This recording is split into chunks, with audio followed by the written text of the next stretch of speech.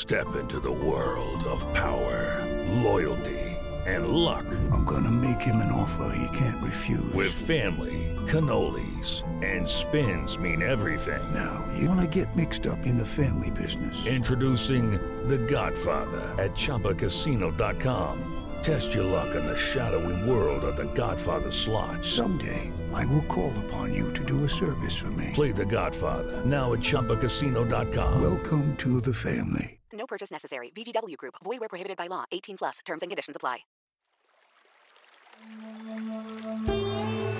Hi, everyone. I'm Deb Flashenberg. Welcome to Yoga, Birth, Babies, a podcast produced by Prenatal Yoga Center. We will be diving into everything prenatal yoga, birth, and baby related, hoping to inspire, educate, and empower you through your journey into motherhood. Thank you for listening. Hi, everyone. I'm Deb Flashenberg. I'm your host for Yoga Birth Babies. And today I'm speaking with Nicole Morales. She's a home birth midwife in the San Diego area, an instructor at the Nizhoni Institute of Midwifery, a spinning babies trainer, and a birthing from within certified mentor. And Nicole and I are speaking about breech births. So I did a little research to figure out how many, and the statistic I came up with, breech birth occurs in approximately 1 out of 25 full-term births. So there's a strong chance that those listening, or those that are birth workers listening, have worked with some breech parents. And so Nicole and I talk a lot about maybe why this is happening, what you can do. Can the shape of the uterus affect the baby's birth position? A lot of really interesting stuff. Before we get to that, I just want to give you a little insight to how I find my guests. So it's important for me to have a guest that I resonate with. I get sent a lot of inquiries, and some of them I jump on because I'm like, yes, I want to connect with this person. But I also put a lot of time in researching into something that's going to get me excited to talk to someone about, whether it's a person or a topic, and I really dig deep. And I search all over. I look at other podcasts. I listen to a ton of other podcasts. I look through the Ma's conference, the Midwifery Today conference, and I'm just in awe of the work that birth workers are doing out there. So I wanted to send a shout out to all the birth workers and the pre- and postnatal yoga teachers who work so hard to continuously support the pre- and postnatal community. I want to thank you for your hard work because it's just adding to helping parents transition through pregnancy into this really interesting, vulnerable time. So it just gets me excited to see how much is out there and excited to continuously bring this to you. If you have a moment and you're around a computer or your phone and you can leave a rating and review, that would help people continuously find the work that the birth workers and I are doing and the yoga teachers are doing. It's such important work. So thank you for those out there that are doing this work for the pregnant and postpartum population. Okay, we're going to take a really quick break, and when we come back, we're going to talk with Nicole. Okay, round 2. Name something that's not boring. A laundry? Ooh, a book club. Computer solitaire, huh? Ah, sorry, we were looking for Chumba Casino. That's right, ChumbaCasino.com has over 100 casino-style games. Join today and play for free for your chance to redeem some serious prizes. ChumbaCasino.com. No purchase necessary. Void where prohibited by law. 18 plus. Terms and conditions apply. See website for details. Hi, Nicole. How are you today?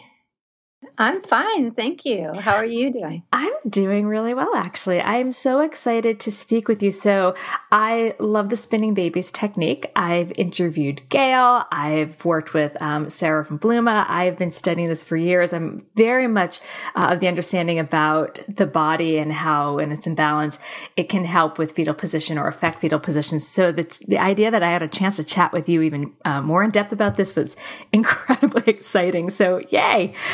All right, so I guess we'll just jump in with, do you mind just telling me a little bit about yourself and how you got into birth work? Well, I got into birth work because of kids and being a mother. Had my babies starting in the mid-90s at home. Just kind of accidentally fell into doing home births as a young mother and started going to friends' births and then got dragged into some doula birth work. And I eventually decided to become a home birth midwife. So I have a small practice here in San Diego, California, doing home birth. And then I also I'm a Birthing from Within mentor as well. So I've been doing birth classes, and I also kind of took a turn for doing some breech advocacy because my third baby was breech. And so she was born at home, breech, because that's just part of my belief systems from the beginning. It was a little bit different back then.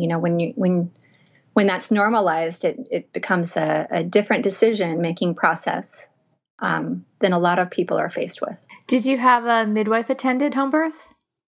Yes, I did. Okay, I love hearing that you had a midwife that would deliver a vaginal breech at home. That's so out of the ordinary in the culture here in New York City. Yeah, well, this was a while back, and I think that more so it was sometimes it's more about I'm letting people know I'm going to do this, and would you like to help me? Because at that point I was catching babies and almost a midwife myself. So it becomes a different there's different process of decision making when there's a great deal of responsibility there. So let's back up a little bit because we have some listeners that might not even know what I'm talking about, this whole breech thing. They're newly pregnant. They don't have maybe a ton of birth experience or even family that's given birth. So can you explain what breech position is and the variations of breech? And also, when should someone start to be concerned if the baby's not yet head down? So babies that are breech, it's where their little bum is low in the pelvis and presenting, or where a foot is down there or feet are down there and the head is up. It's different than transverse where the baby's lying straight across. And there's different types of breech where the legs can be folded up, kind of like babies in a pike position, but going upward. And babies also can sit cross-legged, like Taylor sitting right down like into little that. Yogis. That's right. That's right. And so that's the breech positioning. And, it's interesting to look at when should babies be head down. And we have all sorts of opinions about that, of course. But we usually see most babies go head down by 32, 33-ish weeks. And of course, if somebody's had a lot of babies or more than 3 or 4 babies, it's going to take longer for that baby to probably go head down if that's what it decides to do, because there's just a lot more space and room in that uterus, and that's a variation of normal as well. But especially for first-time parents or for parents who've had breech before, because their chances of having another baby go up significantly. We're really looking at something around 32, 33 weeks, where there can be some where we're going to notice that baby is head down or head up a little bit more. And it doesn't mean that anything's wrong or abnormal if the baby happens to be head up at that time, but it's a time where you might take notice and maybe you'll do more self-care, body balancing, whether it's stretching or maybe somebody will decide to do chiropractic, something like that. But that's really 32 to 34 weeks. And then around 34 weeks is kind of the time period where we're going to pay a little even more extra attention. And we might employ some more self-care techniques, maybe doing more forward-leaning inversions or a breech tilt on a slant board, or go in for the chiropractor or to certain massage therapists who specialize in fetal positioning or acupuncture. So there's a lot of different things people can do. And I think the other thing during that period of time is we start paying attention to, fetal positioning in the body because, there's one thing for babies to be breech. I think some babies are meant to be breech and some uteruses are meant to carry breech, and it's not abnormal. But some people, it's almost like the baby misses an opportunity to go head down because of the soft tissues or because of the space available for a baby to go head down. And so thinking about how do we create balance and space so that if baby can turn, it will. And if you have somebody who has certain compression patterns or previous injuries or scars or, they've been compensating for different things a long time, whether it be really hard ab workouts during pregnancy in high heels, or whether it be just lack of movement too, is that the body compensates, and it can be the only space that this baby has to fit in is to put its head up right next to the ribs. We had a student, she just gave birth a few weeks ago. She is her third, and all 3 babies were breeching to about 38 weeks. And then they eventually went head down. And this time her care provider said, "You have a very soft uterus." It was her third. And she literally was holding her belly, like baby's head down. She's like, "I'm holding this baby there." But I love that you're talking about the soft tissues and balance. And it's something that I'm passionate about in the way that we teach yoga, because we look at how we create, as you said, balance in the soft tissue, in the pelvis, the bony pelvis itself. And as you're saying, like hard ab workout, as much as I am obviously for pro exercise and yoga, I'd love if you could dip into what are some of the things that can create imbalance in the body. I know that a little bit of a flashback from my first birth and pregnancy, I was a cyclist, and I didn't really stop. And I know that created some imbalance in the psoas and stuff. And so I talk a lot about in class, the intrauterine constraint, which I have to remind them it's not intrauterine growth restriction. They're totally different things. I was wondering if you can dip into that a little bit about the balance and why it's important. Well, I kind of see everything as in a container in a sense. So the top of the container is the respiratory diaphragm, and the bottom being the pelvic floor. Some people don't like that term, but thinking about like maybe even a clay pot, and you can have a lot of pressure on one side of the body from, let's say I had somebody from roller derby, for instance, and there's certain compression patterns, from going around the rink over and over in one position. But what you can do is you can have really a lot of tightness and strength on one side, and yet it's the other side that has pain, and it's the other side that has different things going on as well. And what we have is we can have loose or tight ligaments, or loose or tight muscles, or we can have fascia, which is the in between of everything, right? And it's kind of like these 3D wet spider webs. And it's where so much of the hydration of tissues come from too. And that can get kind of crumpled up and pull along the fascial lines, even from a distance. And, and sometimes just pain is a sign of imbalance too.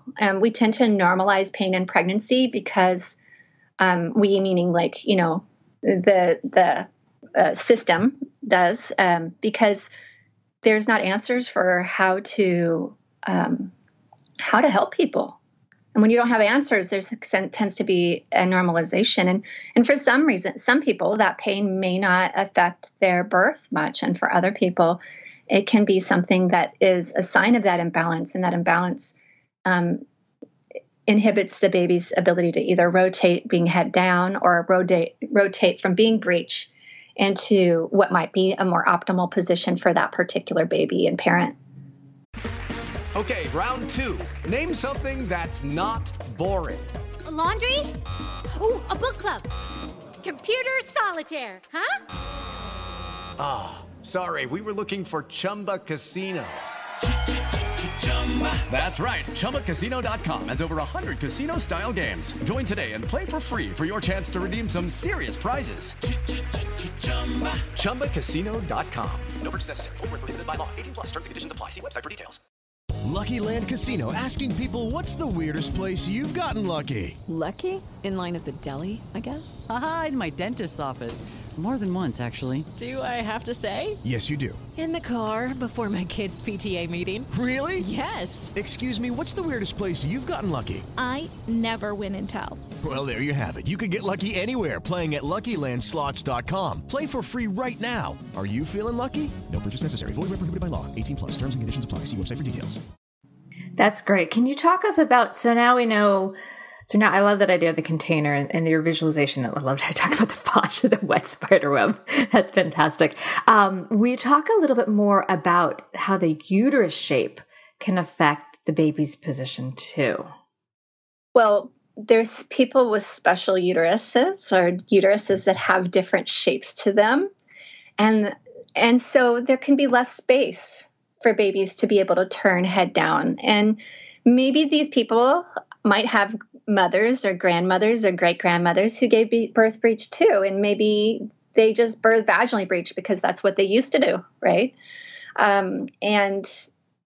And so there can be different things like that. But also, there's different shapes. There's unicornate uteruses and bicornate uteruses and arcuate. And it just shows that there's sometimes there's a septum down the center. And I find that there's a wide range of different kinds of uteruses, even if there's someone, for instance, told they have a bicornate uterus.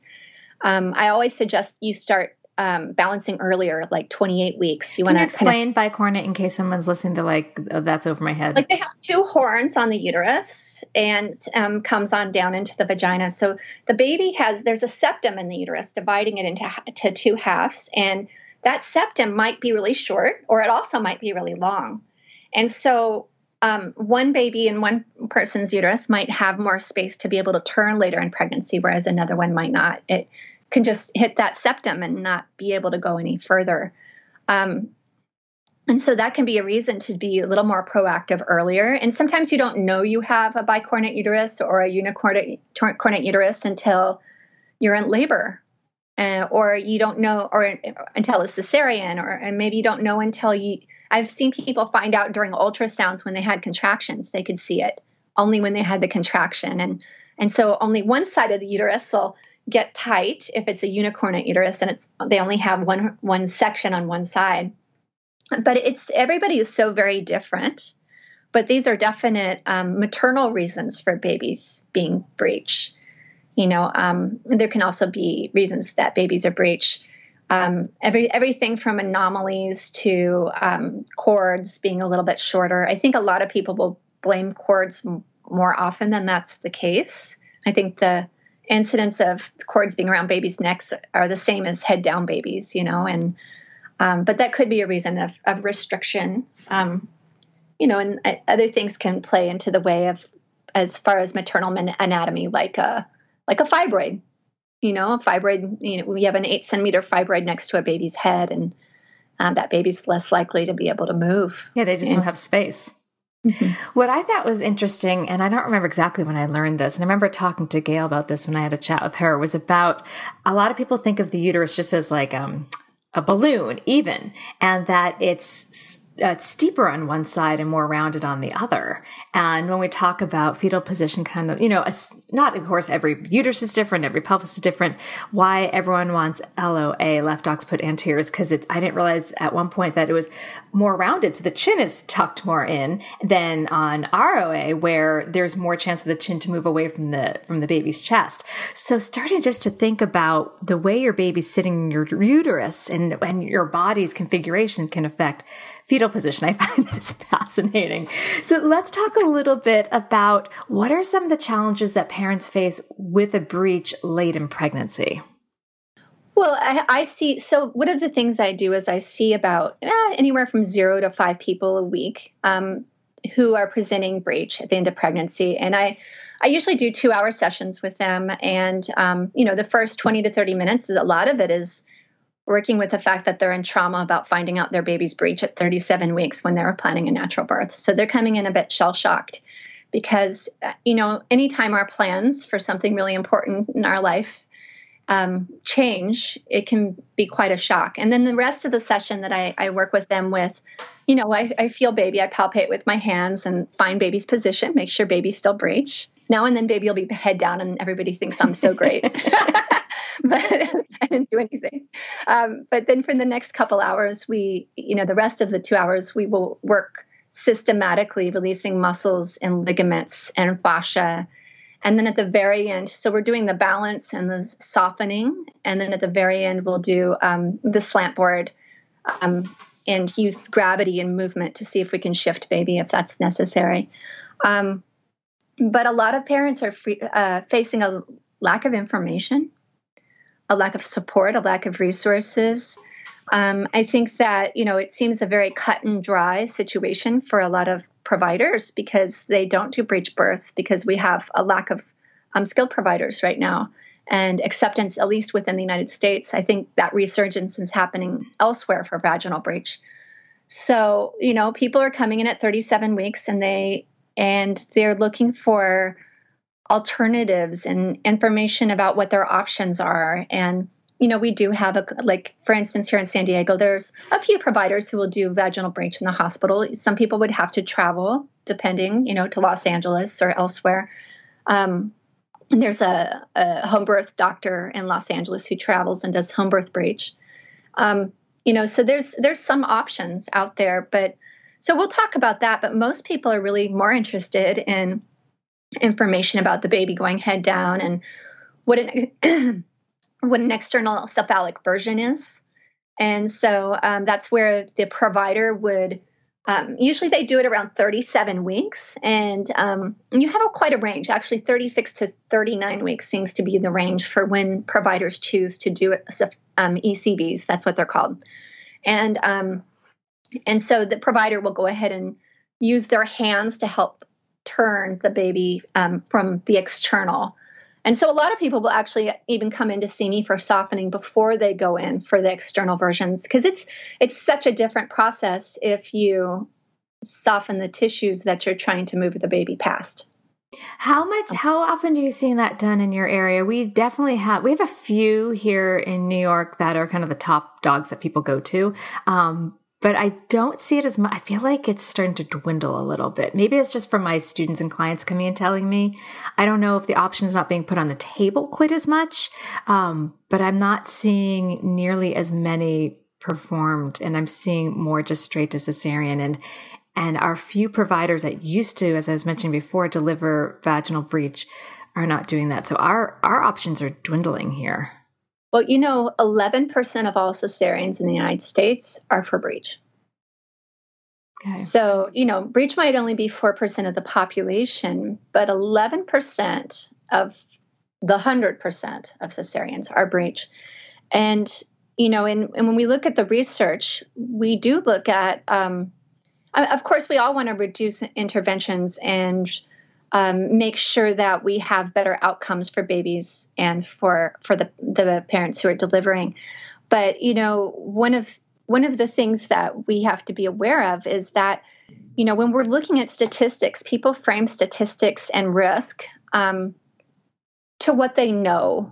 And, sometimes we're just pushing risk down to the second pregnancy or the third pregnancy or the fourth pregnancy. And certain statistics internationally have shown that there is more risk for maternal mortality in the next pregnancy and the one after for both that mother and for that subsequent pregnancy and baby. So I think it is, how do we create other options? Because, and the option of having a planned cesarean for a breech birth is a fine option if that's what somebody wants. And how do they claim that and own that? And be able to feel as if they had. I think a lot of people come in here because they don't feel like they will have a process for their birth, and how do they have a process for that cesarean, whether it's going into labor ahead of time or whether it's getting naked under the covers with their family and talking to the baby about what's going to happen that day when they walk in for the planned cesarean. And then some people, their mother gave birth breech and their grandmother gave birth breech, and they're not given that option, and they're very confident in traveling if they need to travel or finding providers who are going to help them. But right now, as you mentioned, it's hard for that. So ECVs seem to be constantly in flux, and I think I saw more of the ECV levels were higher in years past, and I'm starting to see less confident providers with ECVs, and the nurses that I talk to seem to report that it's an ugly experience. And the thing about an ECV is there's a range for it for turning the baby. So on one end of the spectrum of ease, Spinning Babies uses this idea of the spectrum of ease, but on one end of the spectrum of ease, you can use 2 fingers to turn a baby. And in the other end of the spectrum of ease, it can be 2 providers with their entire weight on that belly turning the baby. And those experiences are nothing alike. And the risk factors for those 2 things are nothing alike.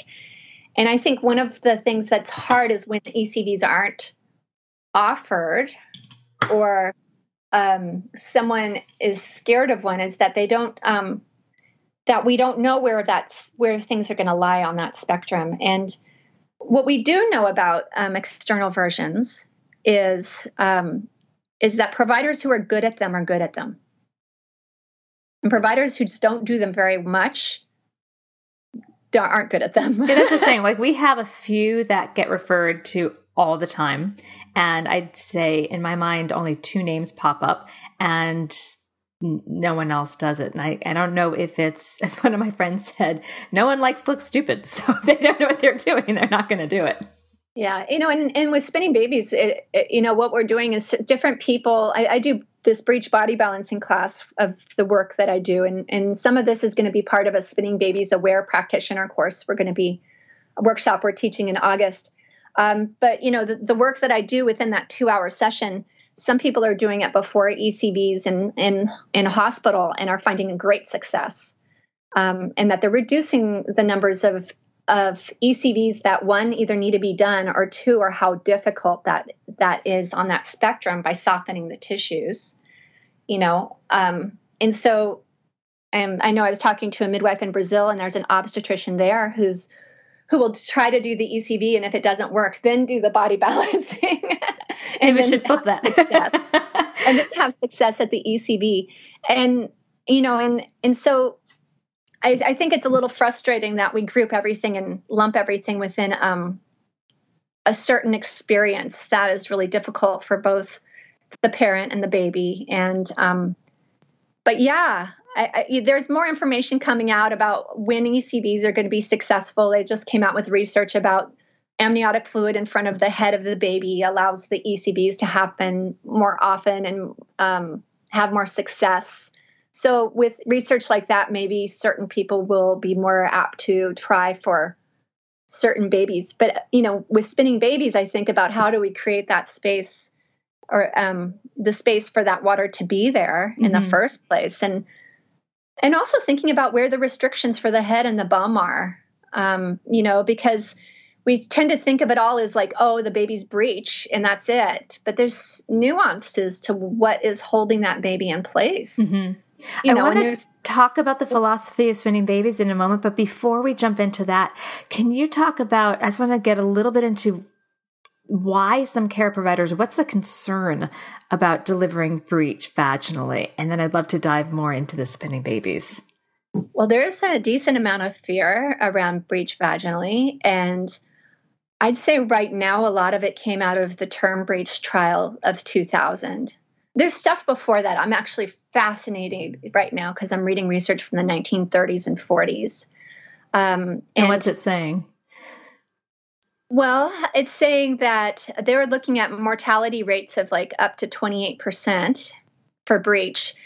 But, you also have a time period where they're giving ether to people and delivering babies breech by forceps in the mid-pelvis. And they were saying the top 2 reasons for babies dying for being breech happen to do with prematurity and the cervix not being fully dilated before they did the extraction. And they called it literally soft tissues were the reason for deaths. And it's fascinating looking at that because, a lot of the fear, if you start looking, I like to look at obstetrical research like storytelling, right?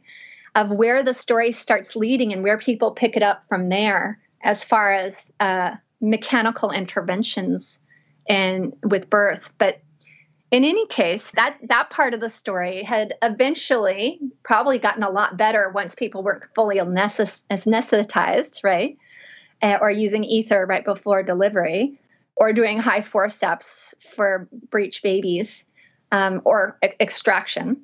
And then it picked up and was seen as safer for a while until the cesarean became safer.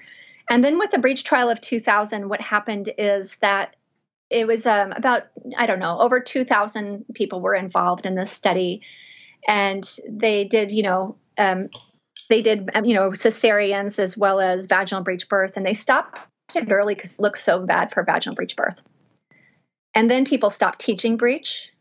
They stopped doing breech. Hospitals standardized and no longer did breech. And then 2 years later, all the information about what was wrong with that study came out. And there was babies that had passed before going into labor.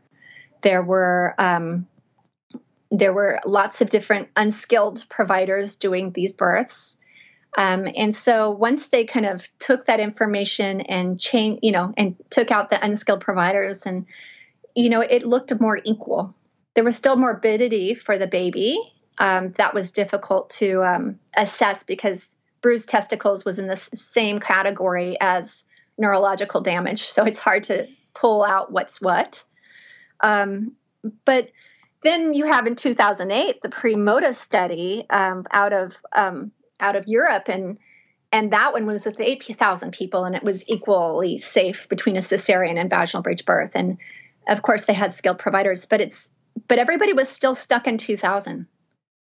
Liability also, and once you had, even though we had people who had experience with breech and were confident with it, hospitals were standardizing, and there was a lot of peer pressure not to do breech, so that everyone was on the same playing field. And I think the hard part about this comes down to the fact that parents want certain things for their own bodies, right? And as a mother, I got to have that choice. I chose to have a vaginal breech birth, and it was a pretty straightforward process. I learned a lot from that, right? As a midwife, she gifted me a lot of different things. But then we also have out of 2016, Anke Reiter and Frank Loven published out of Frankfurt, Germany. They'd had 1,000 vaginal breech, and they found an 80% reduction of maneuvers when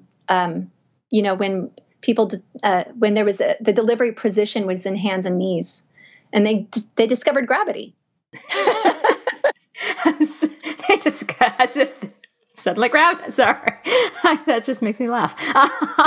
But that's true. What we realize now is that a lot of the rotations for vaginal breech birth are supported by gravity. It just reminds me, years ago when I was a pretty new doula, I remember asking the care provider what position the baby was in. And she's like, it doesn't matter. And I felt like such an idiot because I had just been talking to my client about baby position and possibly pushing on all fours and being at kind of like an upward slant of holding the bed and using and I'm like, we can use gravity. And then I felt immediately debunked with that idea. So I'm glad that science is caught up saying gravity. It's our friend. Well, I'm not sure it's completely caught up, but maybe just with breech. I actually really believe that we can change birth through breech. That would be amazing. Like for head down babies, because people pay attention differently with breech. With the international breech community right now, which is just amazing.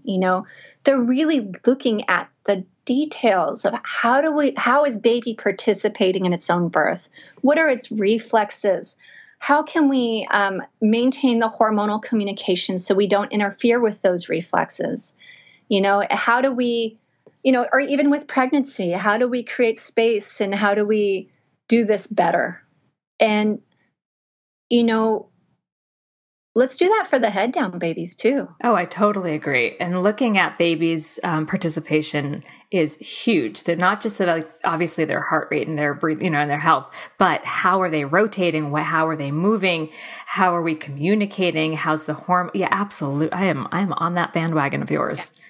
Yeah. You were talking about the shape of the uterus, and breech babies tend to like to be on the right side a little bit more than the left side. Although babies come out breech both sides, just like head down on both sides. But for me, when my baby came out, it was so fascinating because when she was coming out, at first I thought somebody was shaking her, right? And I looked down and she was rocking herself back and forth. And all of a sudden I had this pressure and I pushed and all of a sudden her legs just went flop. And then like a spring. Came up. Yeah, and then the pressure came up and she rocked again, and then the elbows came out with the next push, and then the pressure built, and then the arms, and then I felt like I was done. I wasn't. That's fascinating. I shifted positions, and she still didn't come right away. And my husband was actually helping catch at the birth, and he was holding the baby's her bum. Her name is Nelia, her bum. And then he just decided to let it go. And when he let it go, we always say her feet touched the ground running before she was born. But then she did this what we call a tummy scrunch, where the babies will, it's a reflex. They'll lift their legs and they'll pull up their arms with fists and throw their head forward into flexion. And that's how she came out?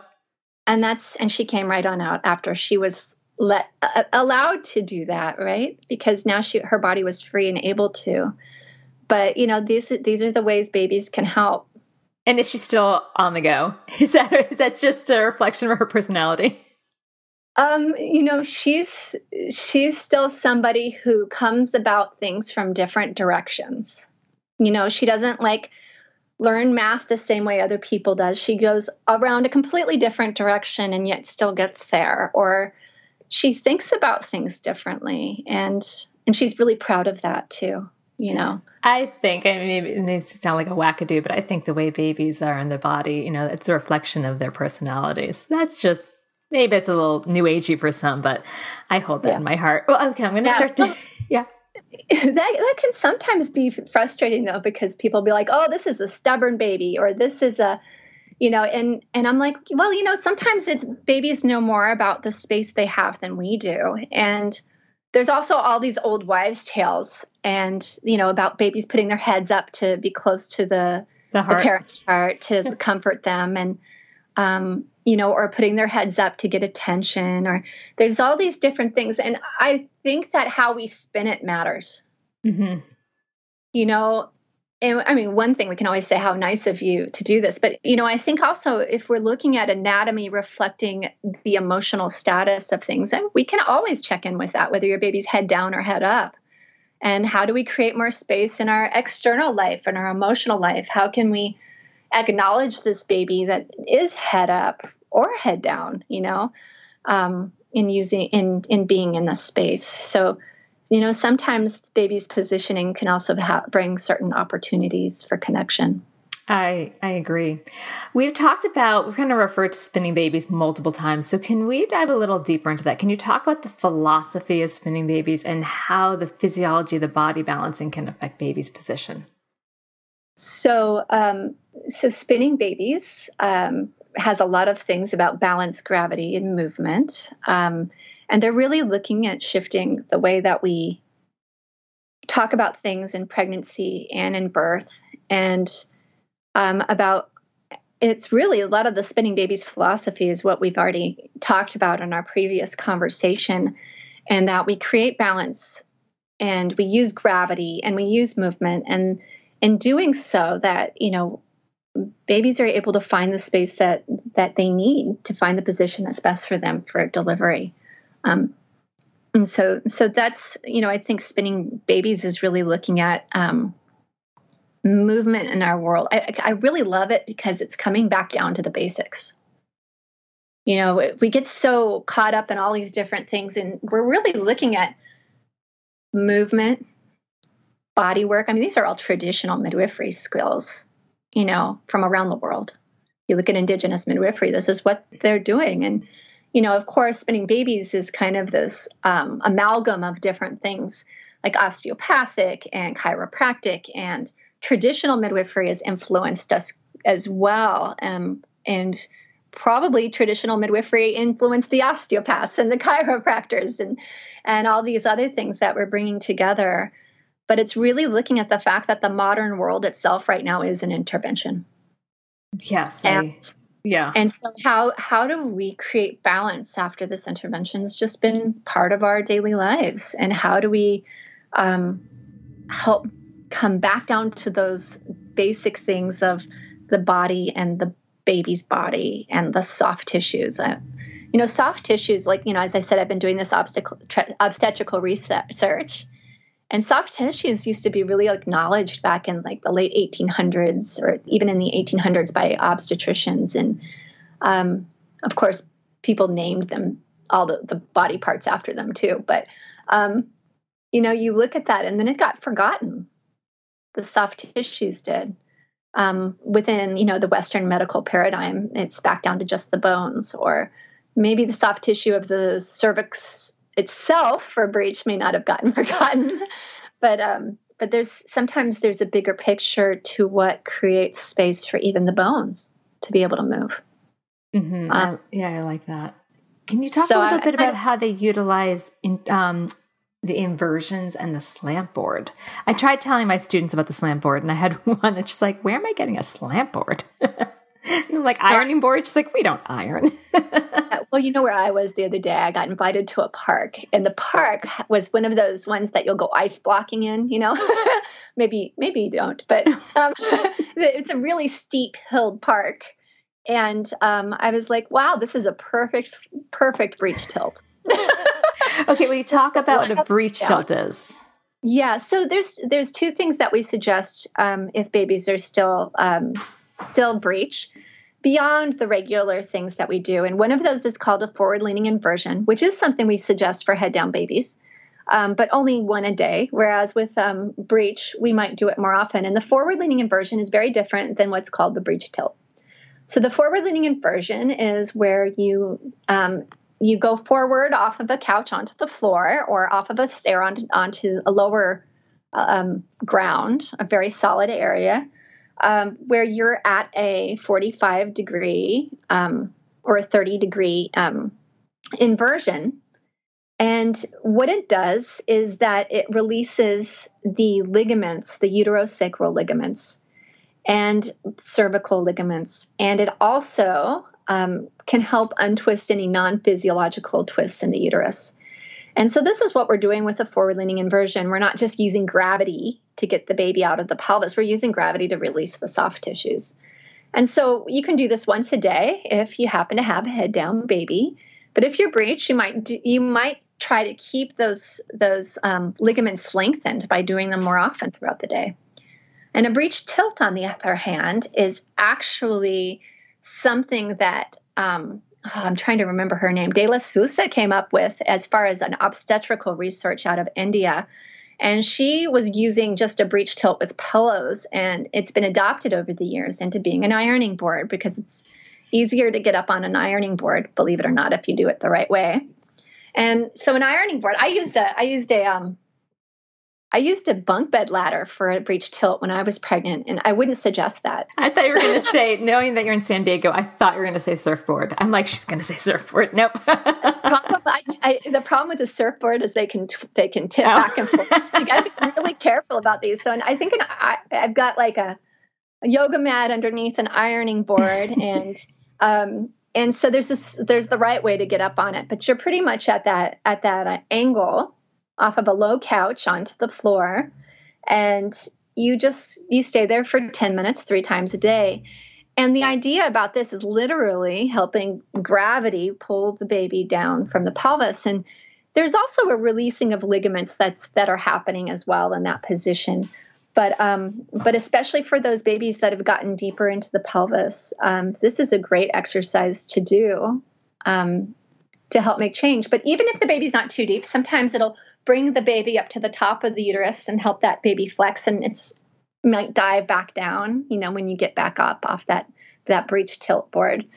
I do a little bit more work. I do some of the abdominal releases of spinning babies while we're on the board. Mm-hmm. Use a little bit of motion, and you find certain tricks that you can do of the breech tilt to help release a baby from that might be really deeply engaged.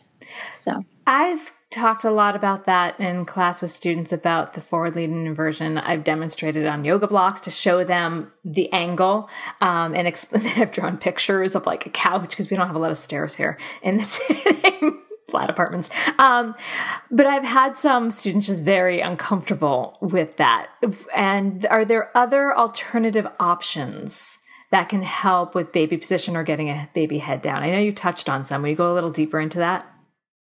Well, there's some different things that you can do to get a baby head down. You can go dive down in a swimming pool. You can lie upside down on that hill, allow that baby to come down.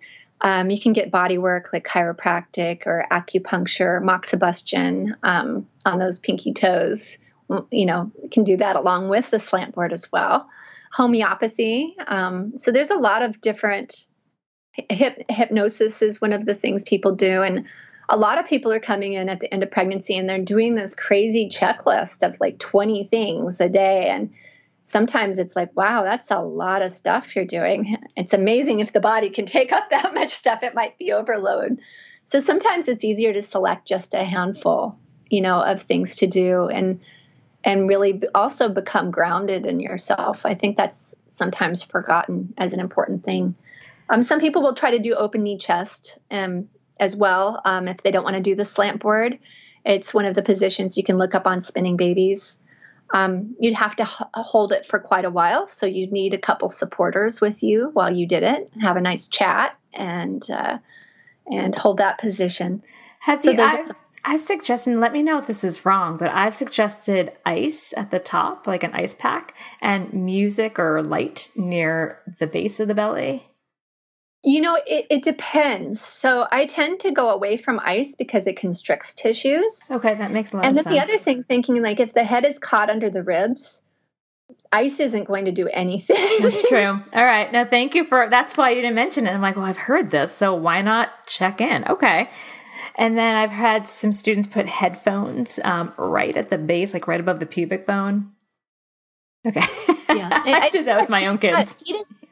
Heat really isn't a bad idea because heat does open up tissues and create space. So I don't think that's a bad idea. The ice is the only thing that, I do think twice about. No, thank you. Thank you. That's why, I'm not pretending I know everything. That's why I ask these questions, not just for me, but for other people. I remember one time back when I was a doula, one time we did the slant board and then we put frozen peas on top of where the baby's head was. And then we went in to get an external version and the doctor turned the baby. He's like, that is the easiest external version I've done. And we told him what we'd been doing. And he says, well, I still move away from frozen vegetables today. All right. So I'm going to ask one more question. We're going to take a quick break, but I'm going to ask, do you have any words of wisdom for those whose baby did not turn regardless of whatever technique they've tried, and how to surrender and accept a birth that may not reflect how they originally envisioned their birth? I think we talked earlier about just claiming and owning it. And yeah, but like, how can they do that? That's easier said than done. I think that it's like, what are they really looking for in that vaginal birth anyway? What did they want at it? Besides the vaginal birth, besides avoiding surgery, what did they really want? What were they looking for? And, and so a lot of people will say that they wanted to process, they wanted to connect with their baby, and then thinking about like, how can you take elements of that and do it with however you move forward from now. No matter how they choose to birth, how do you connect with your baby when you have a cesarean? Like I mentioned, maybe even bookending it with that place of telling baby. First of all, we all like to know what's going to happen in our day, but telling baby what's going to happen with your day, that's a great way to start to connect. Also having a cesarean, even preparing to have a cesarean and awareness of the people around you. Like, if you're going to have a cesarean, then like, what are your options even for having a cesarean birth? Some people will be able to go into labor before they have a cesarean, and they'll be able to have that option. I know that's seen sometimes as radical, but if it were that radical, they'd be doing a cesarean at 37 weeks instead of 39. And I do find some people find that early labor to be a really great time to connect before they do have their cesarean. And then on the flip side, really looking at valuing what your body's done and connecting with baby. And maybe it's when you come home, maybe it's at the hospital, but it's when you get in that dark, sweaty room with the baby skin to skin, just like when baby was born. So we talk within midwifery about sequencing, that there is an expected sequencing for babies. There's an expected sequencing in pregnancy, an expected sequencing for birth, and as a nursing, and as a toddler, and as a 10-year-old, and as a 20-year-old, and as a 40-year-old. And at some point, it's going to get interrupted. And it's not so much about the interruption as it is the restoration. And where do we as a family restore that if it's been interrupted, and so sometimes that's going to be after the birth, and sometimes that interruption isn't as much with the baby, or maybe it's also with you as the mother or as the parent. And so looking at celebrating your body with scar tissue remediation later on, and giving special attention to your body and what it's done then. So that was wonderful and really great information.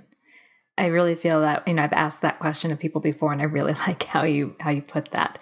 We're going to take a momentary break. When we come back, I'm going to ask for one piece of advice or tip you would like to offer new and expectant parents. Okay, we'll be right back.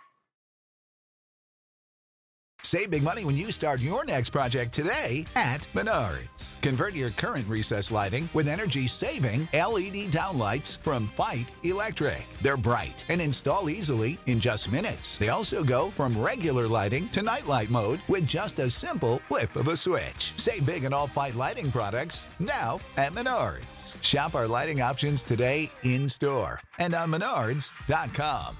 Save big money at Menards. And we're back. So, what is one piece of advice or tip you would like to offer for new or expectant parents? I think I've been offering it all along. And since that, there's just, it's this place of how do you find a support system that you feel supported by? How do you connect to your baby and to your partner? And highlighting those, because there's so much about birth that's unpredictable. And we think that we are totally in control with the planned cesarean or the planned home birth or the planned birth center birth or whatever we have. And sometimes things don't go as we plan. Sometimes they go better than we planned, and sometimes they just go very differently. And so finding those resources. That's great. And where can people find your work? So I have different websites. I'm also a storyteller, so I do storytelling too. Let's see here. My work for Breech is mostly going to be found. You can look at, first of all, Spinning Babies. And so you can look at spinningbabies.com at the website, and you're going to find a lot of things having to do with Gail Tolley, who was the founder of Spinning Babies and is really the influence for a lot of this work. There's a Spinning Babies Aware Practitioner class for body workers and for birth workers who want to learn the hands-on nature of the soft tissues involved with fetal positioning and bring that back to your own community and transform your midwifery practice or transform your body practice. So you can look at that again on Spinning Babies. And then for my own stuff, you can look on, I have a blog on Art of Opening, which is my website. And I also have breechbirthsd.com, and it started out with just a few breech moms and myself, and we just put together a load of resources as it comes our way, having to do with breech information for parents and a little bit for providers about all the things that we've talked about today. All good information. I wish that I can get Spinning Babies. I know there's somebody up in Boston. I think Lorenza's her name. I did a workshop with her here I think it was out in Long Island, but there's so few Spinning Baby workshops in the New York area. Let's try to change that. Maybe for my own selfish needs. But I really love the work that you do. Thank you so much for your time and your knowledge, and really just such good information and from the heart information. I really appreciate that. Thank you. Oh, you're welcome. It was nice to talk with you today, and it's always lovely to, talk about Breech and help get the information out there. Thank you for having me. Thank you. Enjoy your day. Bye. All right. Bye. This has been an episode of Yoga Birth Babies, produced by Prenatal Yoga Center. You can catch us on Facebook, Twitter, Instagram, and Periscope. I'm Deb Flaschenberg. Thanks for listening. Sick of being upsold at gyms? My guy, you're currently a base member? For $90 more, I can upgrade you to our Shred membership. For $130 more, you'll be a Swole member. And for just $300 more, you'll reach Sweat Platinum. At Planet Fitness, you'll get energy without the upsell. Never pushy, always free fitness training and equipment for every workout. It's fitness that fits your budget. Join Planet Fitness for just $1 down and $10 a month. Cancel anytime. Deal ends Friday, May 10th. See Home Club for details.